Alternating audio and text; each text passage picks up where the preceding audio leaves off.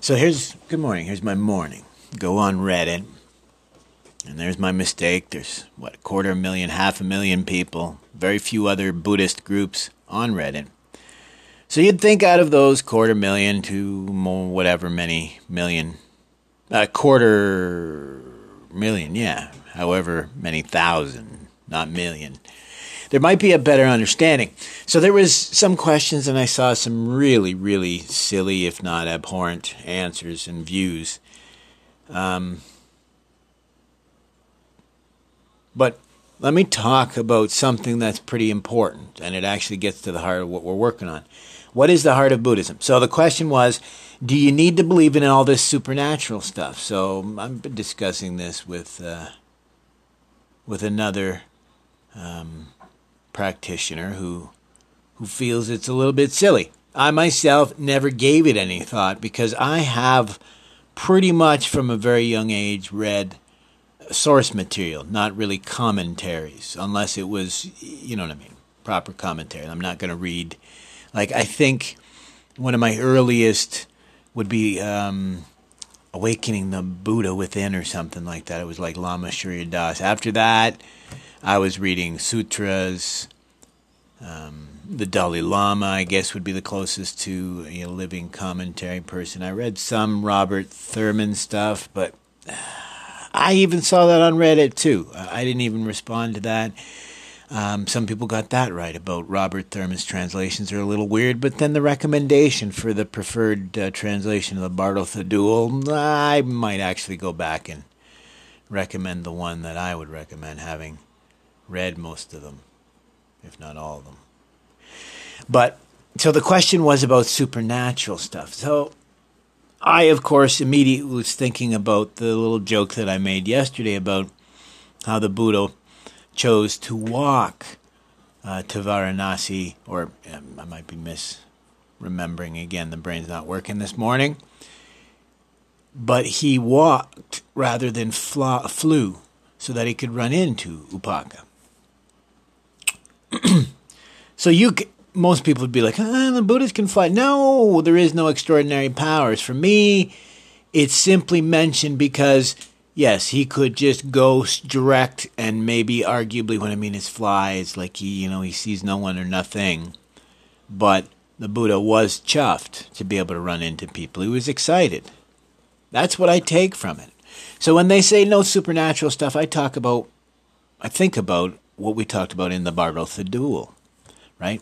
That these Yab-Yum characters that appear to you in the between states are manifestations of your mind. Same as these sufferings and these fears, right? Whether you're a Madhyamakan, a Chittamatrin, a Yogacaran, a Tantric practitioner, or even a Theravada, right? They believe in some of these special powers, but don't misunderstand what I've even mentioned before, that some of these fantastical stories were designed, and you got to keep them in their period, were designed to capture the imagination of arguably a less educated people, right?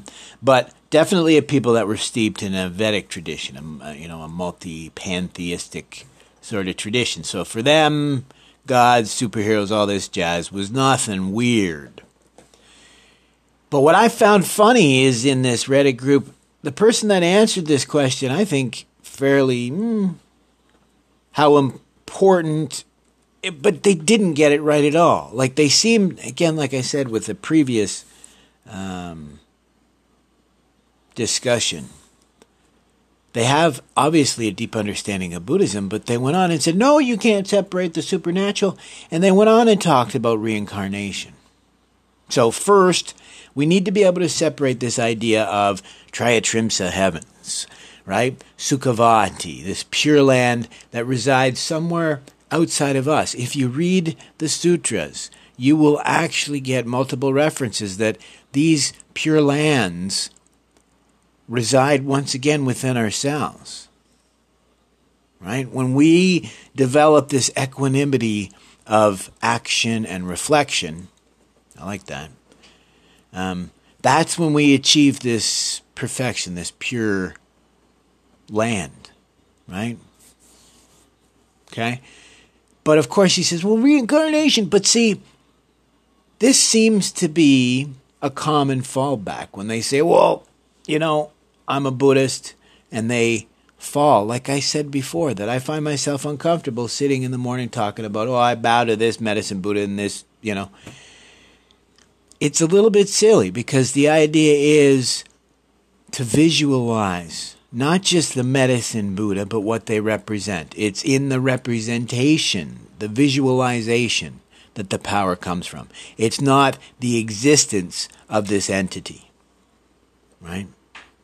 I know my wife tells me I say right too much. I should stop doing that. So, right. So the problem lies not just that some people believe in these fantastical stories and these magical powers. The other problem lies with there's a whole segment of people who don't even want to talk about him. So when someone asks about, well, do I have to believe about these gods and these magics and all this jazz? Then they start talking about, well, you do have to believe. And they talk about reincarnation. That's where they fail. Because I argue that reincarnation is absolutely not a requirement. Why? Because it's cause and effect. It's karma. Karma is immediate. It is now. There is no past. There is no future. This is what's been taught. So yes, there's a lot of teaching that we're as resident karma and these latent impressions. But none of that matters. If you awaken to the truths that we are the source of our own dissatisfaction, that cause and effect is karma, karma being action. So every action has a result. If we're guided by that, we don't have to worry about reincarnation. In fact, I argue that reincarnation itself, as we were just talking about it, well, we alluded to that, and I'll make it a separate podcast about it's not this, it's not that, it's neither this nor that. It is both this and that. The trilemma. The 4 states. That's what we're talking about here, right? When the Buddha won't say whether he himself even remains, right? I did it again. Then I argue the teaching, for example, of being born into the animal realms or any other lower realm, is not to scare us or make us think about how we can pull ourselves up from those realms. It's to remind us the blessing that is being born in the human realm. So once again, I say that reincarnation is not a mandatory belief. In fact, just as the Dalai Lama himself spoke recently, none of these beliefs matter if you believe in equanimity, that we are all one, we're all equal. And he even spoke of that in the last day or two, about oneness of all mankind and all sentient beings. If you believe in this cause and effect, this karmic retribution, right, good or bad, treat those imposters just the same. So you don't need, in fact, you don't even want to consider another life because you've been blessed with this one, and the teaching is to get on with it. So no, you don't have to believe in any of this supernatural jazz. In fact, we're not supposed to. Right? We have to remember to keep a lot of this teaching contextual because it was written for a different time, different period, different people.